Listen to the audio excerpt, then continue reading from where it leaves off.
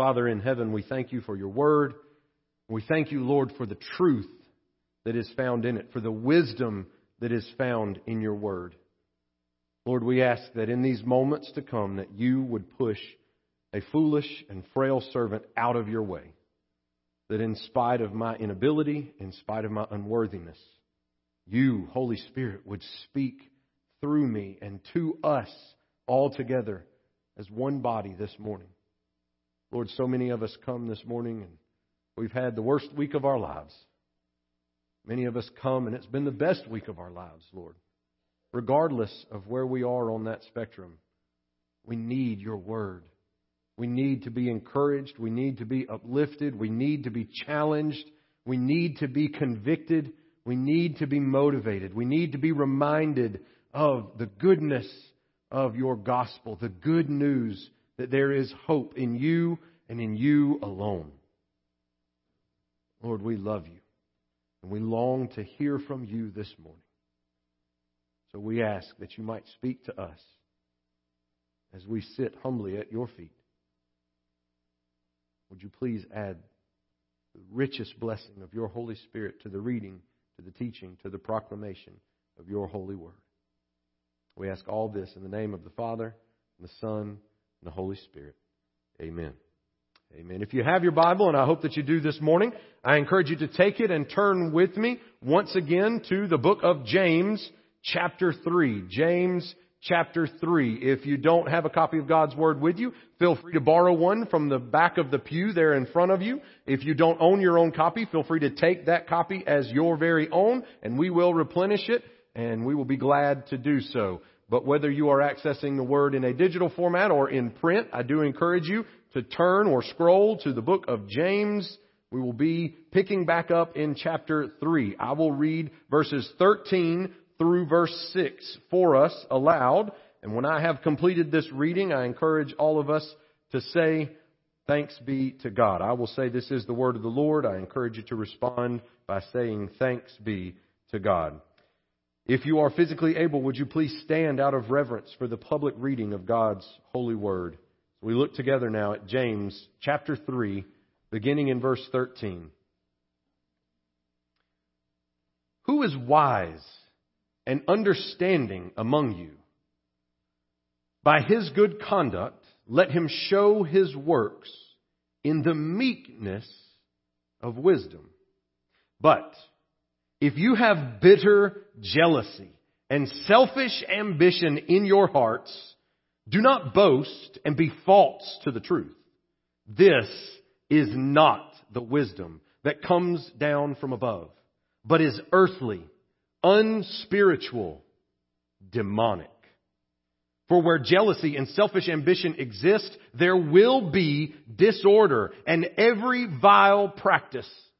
But the wisdom from above is first pure, then peaceable, gentle, open to reason, full of mercy and good fruits, impartial and sincere. And a harvest of righteousness is sown in peace by those who make peace. What causes quarrels and what causes fights among you? Is it not this, that your passions are at war within you? You desire and do not have, so you murder. You covet and cannot obtain, so you fight and quarrel. You do not have because you do not ask. You ask and do not receive because you ask wrongly, to spend it on your passions. You adulterous people, do you not know that friendship with the world is enmity with God? Therefore, whoever wishes to be a friend of the world makes himself an enemy of God. Or do you suppose it is to no purpose that the Scripture says He yearns jealously over the Spirit that He has made to dwell in us? But He gives more grace. Therefore it says, God opposes the proud, but gives grace to the humble. This is the word of the Lord. Thanks be to God. You may be seated.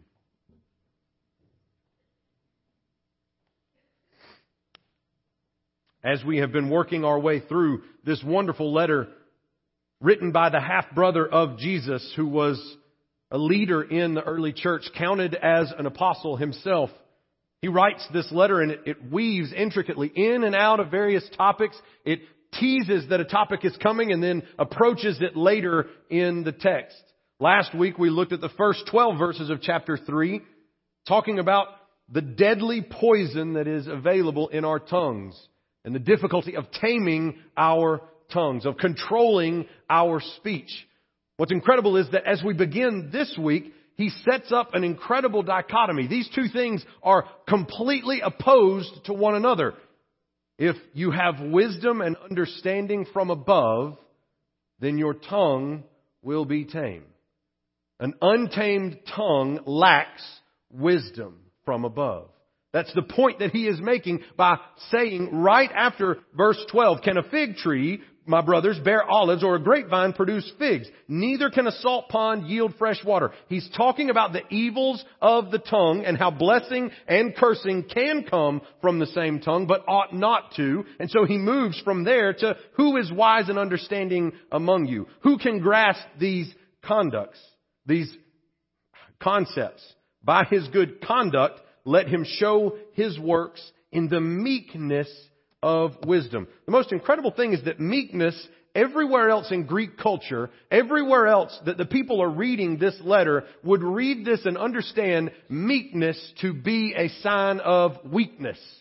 So when he talks about how wisdom is meek, he gives the character of meekness to the attribute of wisdom. People would have scoffed at that concept. Wisdom of that day was pride, was arrogance. Now, there was also hubris. There was also pride to the point of your fall. But people saw pride as an attribute and a virtue to be attained, to strive for.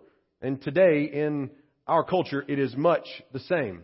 I've listened to Rick and Bubba before in one of their bits that gets played on their little best ofs, and it is so accurate how we have shifted our pride and how we still allow it to permeate through our tongues. And I love this bit where they talk about how there used to be a time when you never complimented your children and their athletic ability or prowess or what they've done in school, whether they make good grades, whether they were the valedictorian or whoever they might be. There was a time when even when someone else gave a compliment to your kids, you would play it off, right?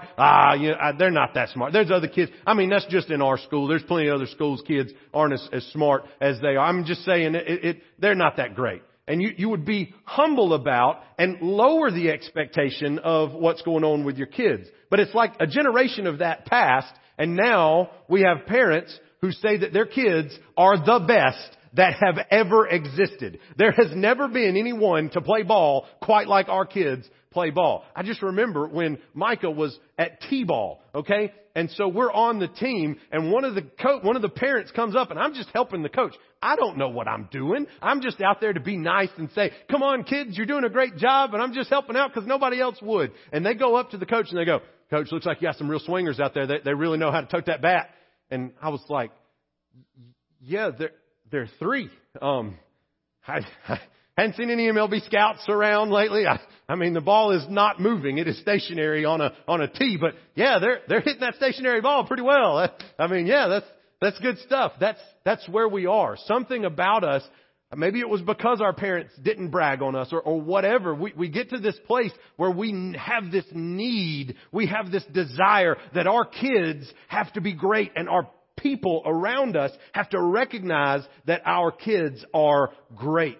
And the thing that Rick and Bubba talk about is Rick sits down at a ball game and somebody goes, you see my kid out there? My kid right there, he got 7 scouts looking at him. He got all these folks that they just want to talk to him. You ain't never seen nobody throw a ball like my boy throws a ball. He's out there, he's doing great. Like, that's great, man. I don't even know your name. Like I've never met you before, and here you are giving me your kid's pedigree and life story about how he's the greatest ball player to ever touch a baseball. And that's how we do, right? With our kids' grades, with our kids' sporting and athletic events, we have to find something within them that we can be proud of, that we can say that they're doing wonderful. And we try selfishly to live the life we hoped we could live through them. And then what happens? Where do you find more quarrels? James talks about what causes quarrels and fights among you. People who are deacons together at churches.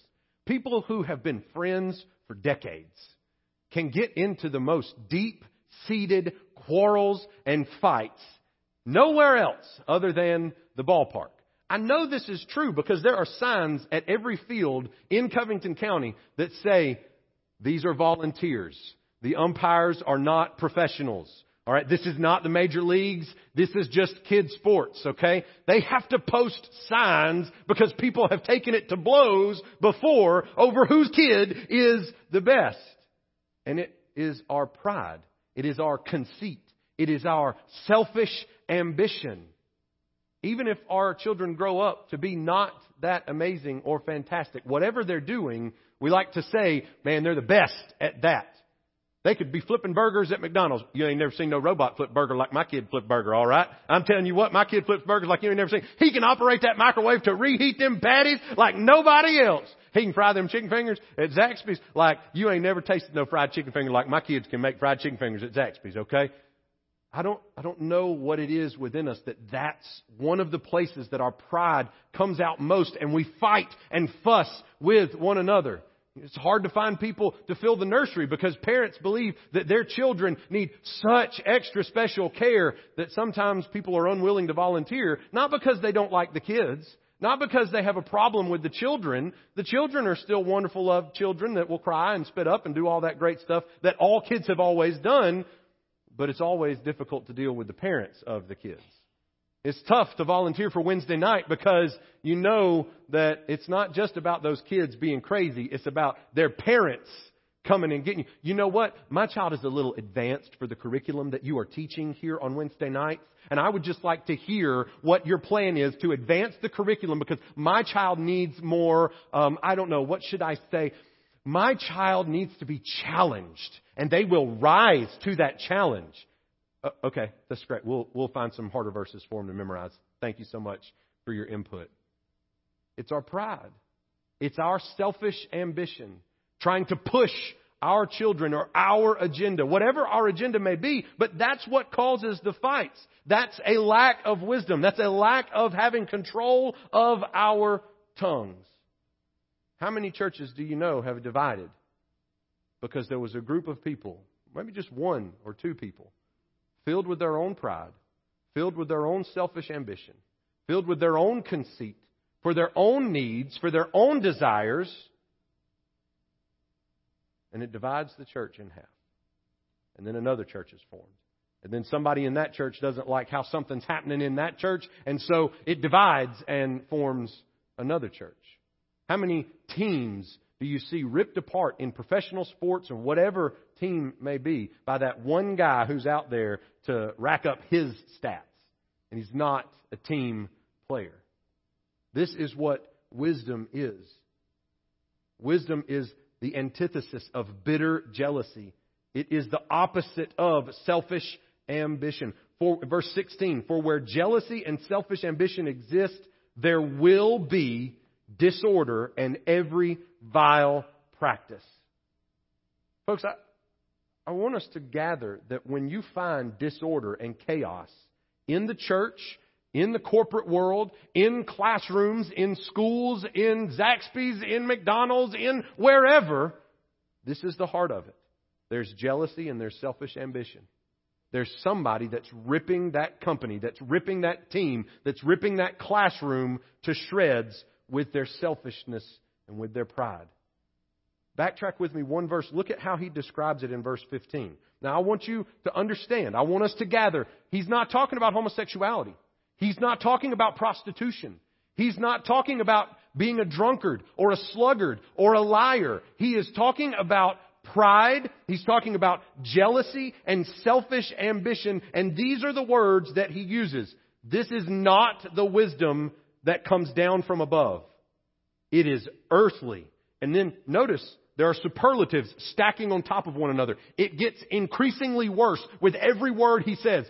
Starts off with earthly. Then he continues to unspiritual. And unspiritual is not strong enough. So he moves to demonic.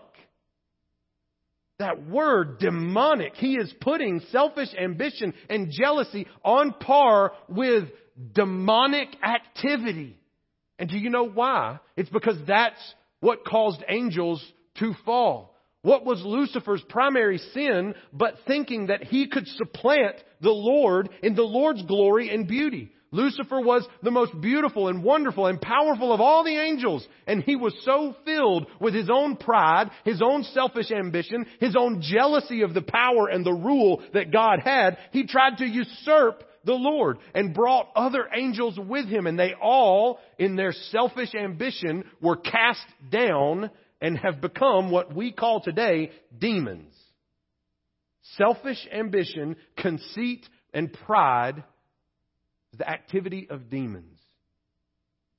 And so when we're filled with those attributes, when we're filled with those mentalities, we're on par with how the demons live and work among us in the spiritual realms.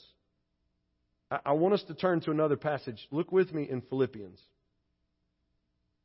This is how opposed the gospel is to pride, to selfish ambition, to conceit. Now this is Paul writing, so James writes that in James chapter 3. Here we are in Philippians chapter 2, beginning in verse 3. There's going to be an instruction in 2 verses. And then there's going to be an example of why we are to follow that instruction. Okay, so bear with me. Verse 3, do nothing from selfish ambition. That's the same word James uses. Do nothing from selfish ambition. Do nothing from conceit. But in humility, count others more significant than yourselves. How do we battle selfishness? How do we battle conceitedness? How do we battle our pride? We count others as more significant than ourselves. If you want to be humble, it's not about thinking less of yourself, but thinking of yourself less. That's what humility is, to think of others more. You don't lower your opinion. Somebody with low self-esteem is not necessarily humble. Somebody who is others-focused. You think of others and count them as more significant, their desires as more significant than your own. Let each of you look not only to his own interests, but also to the interests of others.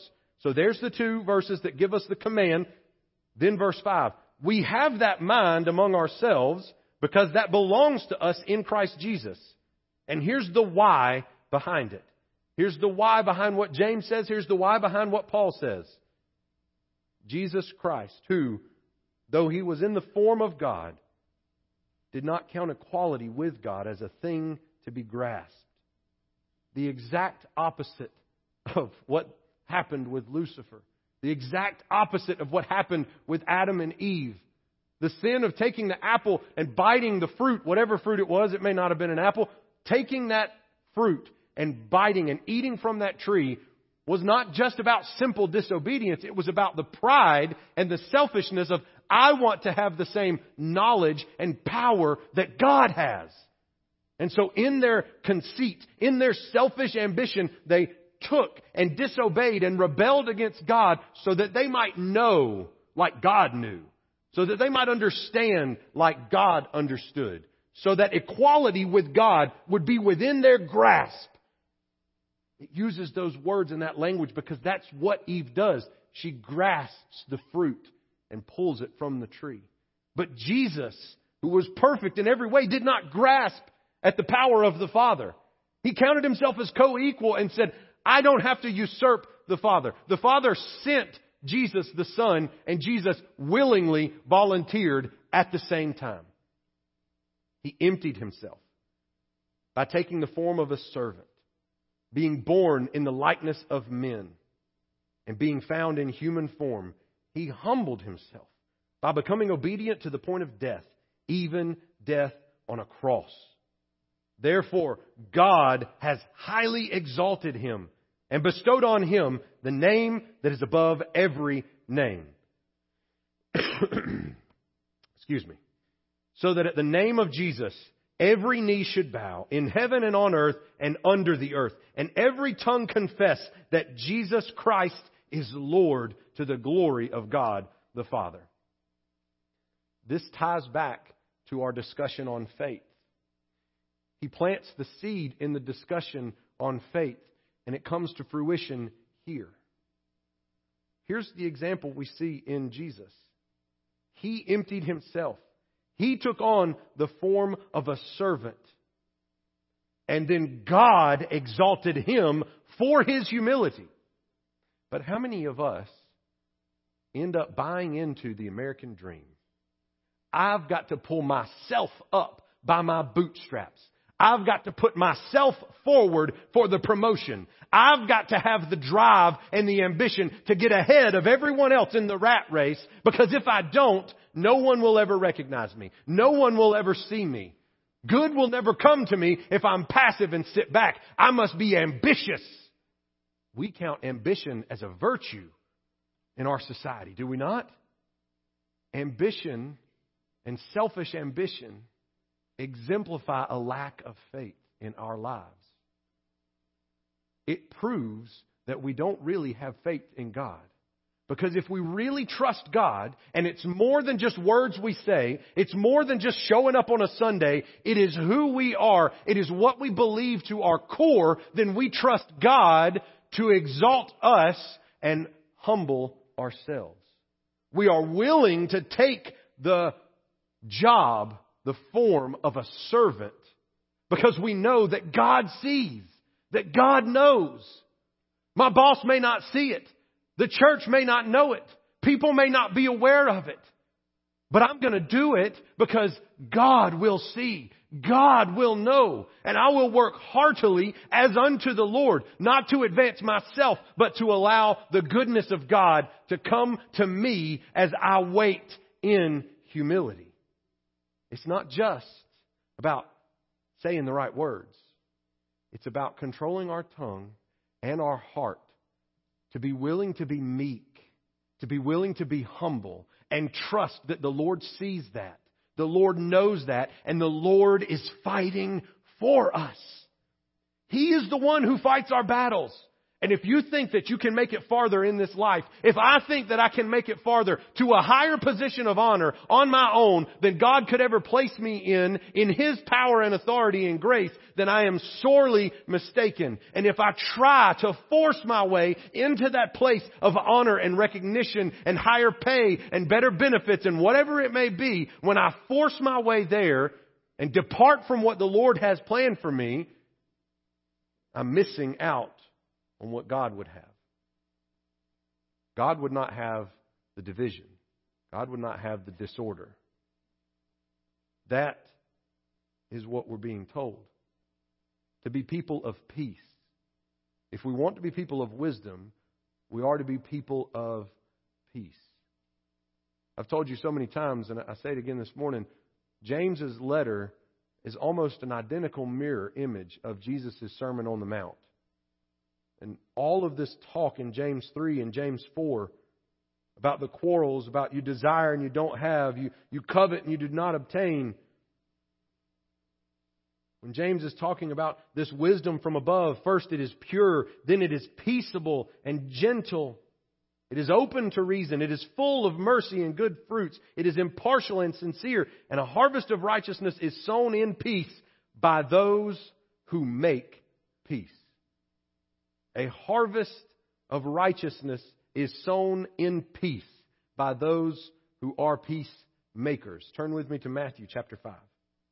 Matthew chapter 5, verse 9. Right here at the beginning of the Sermon on the Mount, the Beatitudes. Jesus says, "Blessed are the peacemakers, for they shall be called sons of God." Now, this is a fine line. This is very nuanced. You've got peace on one end. You've got pride and selfish ambition on the other. You've got humility on one end. You've got pride, conceit, evil desires on the other hand. But right here in the middle, we have peacekeepers. The Bible is very strong in what it says. Blessed are the peacemakers, not the peacekeepers. You see, keeping peace means giving whatever you can, whatever answer is palatable to make sure that the peace is not disturbed. That's not what's blessed. What's blessed is making peace, which is much, much harder. Making peace involves reconciling. Making peace involves humbling ourselves and going to those who we either have offended or have offended us in order to take enmity and strife and turn someone who was an enemy into someone who is a friend and a brother or a sister. And I say that because that is biblical. When this word peace, it's shalom in Hebrew, it's eirene in Greek. That word peace means complete. It is not a word that just means the absence of hostility. That's not what the Bible means when it says peace. There's plenty of people that I have no hostility with, but we are not at peace with one another. So the best example of this is the Cold War. After World War II, you have major superpowers in the whole global scheme of geopolitics. You have the USSR and you have the USA. These two were at odds. There was tension that you could cut with a knife, and at times there were imminent thoughts that the world was going to be ended by nuclear warheads blowing up everywhere, right? The lack of a war taking place did not mean that our country was at peace with the Soviet Union. There was still tension. There was still hostility. The Cold War is a great example of peacekeepers. I'll get more guns because you have more guns. And then we will cancel each other out with our big guns. Our mutually assured destruction will ensure that there is peace. But that's not real peace. And that's what you and I try to do on a personal level. And what it actually feeds from, the results end up with a Cold War between you and whoever you have hostility with. Because in our pride, we're not willing to humble ourselves and deal with the issue. In our pride, we'd rather just go along to get along because it's hard to make peace. It is hard to make peace. It was really hard for Jesus to make peace with us. That's why we continued on into chapter 4. There's a great division there from James 3 into James 4. But when he says, do we not realize that friendship with the world is enmity with God? Jesus came to make peace with those who were His enemies. And it was messy and it was hard. Turn with me to Colossians. Colossians chapter 1. The part that we're going to zero in on is on verse 20, but this is so beautiful of who Jesus is. I'm just going to read the whole thing, starting at verse 15 through verse 20. Colossians, speaking of Jesus, says, He, being Jesus, is the image of the invisible God. He is the firstborn of all creation. For by Him all things were created, in heaven and on earth, both the visible and the invisible, whether that's thrones or dominions or rulers or authorities. All things were created through Him and for Him. And He is before all things. And in Him all things hold together. And He is the head of the body, the church. He is the beginning, the firstborn from the dead, that in everything He might be preeminent. For in Him all the fullness of God was pleased to dwell, and through Him to reconcile Himself to all things, whether on earth or in heaven, making peace by the blood of His cross. James talks about wisdom. James talks about a harvest of righteousness that is sown in peace by those who make peace. Jesus made peace. And the peace that Jesus had to make was between you and I, who were enemies and rebels against God in our own pride, in our own selfish ambition. We sought to put ourselves as the God and the King and the throne of our own heart and our own life. And the only way to make peace with rebels and treason-filled people like us was for Jesus to shed His own blood. Sometimes that's the depths that we must dive to in order to make peace. And if we're being honest with ourselves, we're just not willing to do that. We've got too much pride. We're too selfish. We're not willing to humble ourselves. We're not willing to put forth the effort. And maybe if I do that, I've got to admit that I was wrong. How many of you that are married have experienced keeping the peace in your marriage? You get mad at your spouse.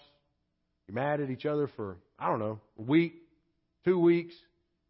And everybody in the household knows something ain't right between mommy and daddy, okay? Your parents come over, your cousins come over, your friends come over. Everybody understands full and well there is no peace in that relationship. But you and your spouse, oh, we're fine. We're fine. We're keeping the peace. Because neither one of us is willing to humble ourselves, right? Neither one of us, neither the husband nor the wife is willing to admit, maybe I was wrong. And making peace will be hard. We'll have to talk about something that is hard to work through. We don't want to make peace with our coworker. We don't want to make peace with our boss. But that's what sets Christians apart. Because that's what Jesus did for us. And it cost Him His own life. It cost Him leaving the glories of heaven to step down into our muck and our mess. And to live the life we couldn't live. And to die the death that we deserved. He made peace for us and reconciled us to God the Father by shedding His own blood. And we are to be peacemakers like He is a peacemaker. And blessed are the peacemakers. And so many times we just think we'll keep the peace. We're avoiding a whole war, a full-scale assault. But the tension is still there. The hostility is still there. Folks, this morning, don't walk out of this place being comfortable with the status quo of, well, I don't say anything to them and they don't say anything to me, so that's fine. If that's you, if that's me, that's our pride. That is demonic. Let us be the people who are willing to go forward and make peace and humble ourselves and trust and have faith that God will recognize the sacrifices that we make. The person we're making peace with may not get it.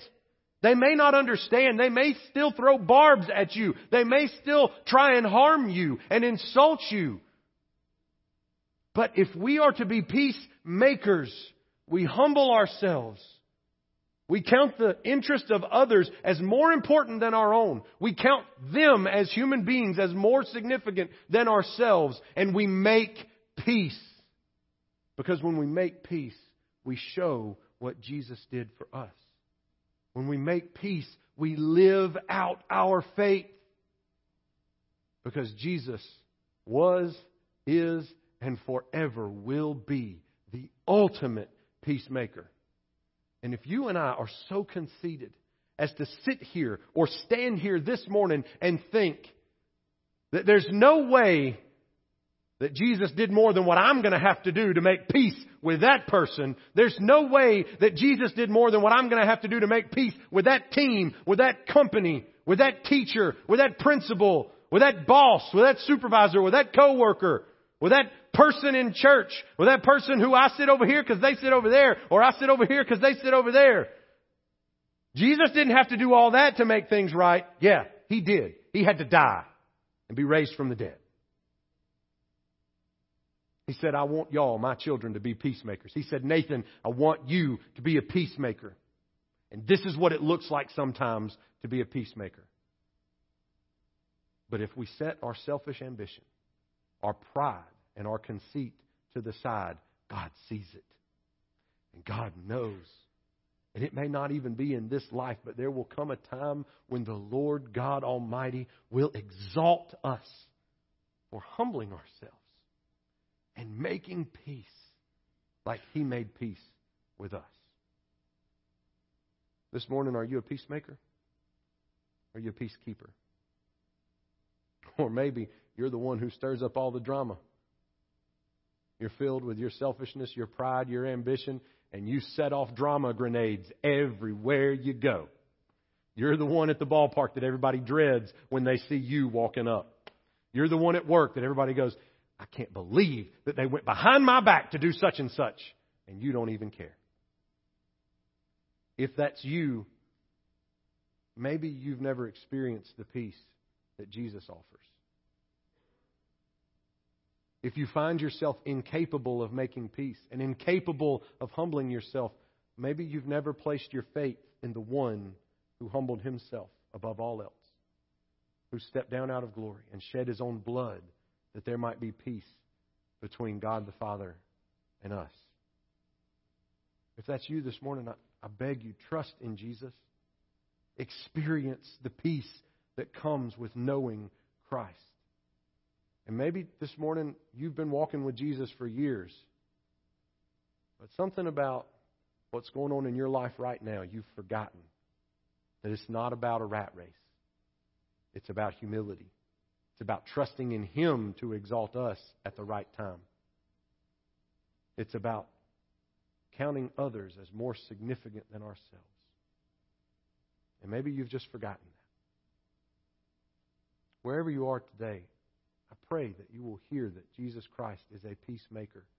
And He wants for you to have peace. And He wants for us to make peace together. Let's pray. Father in heaven, we thank you that you are the ultimate peacemaker.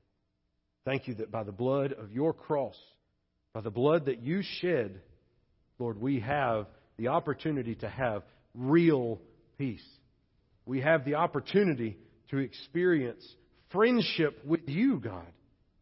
Be pulled away from the world and be pulled towards you. Help us, Father, to not be a church filled with quarrels and fights and backbiting and insults and pride and selfish ambition. Help us not to be the people that demand to have it our way. Help us, Lord, to be the people that make peace. That the peace that is made and that the peace that will exist by your grace and by your Holy Spirit in this church will be the kind of peace that makes the rest of the world go, I want what they have. Lord, help us to be bold enough, to be filled with faith enough to follow you in that way. And Lord, if anyone here this morning has never experienced peace with you, they've never trusted in the life, the death, the resurrection of you, our Lord Jesus Christ, I pray you move on their heart, that they might beg of you to forgive them. They might repent of the way they are living. They might turn to you and accept your forgiveness and confess that you are Lord. We ask, Father, that you would move among us, that you would help us to respond in obedience. We ask all this in the name of the Father, and the Son, and the Holy Spirit.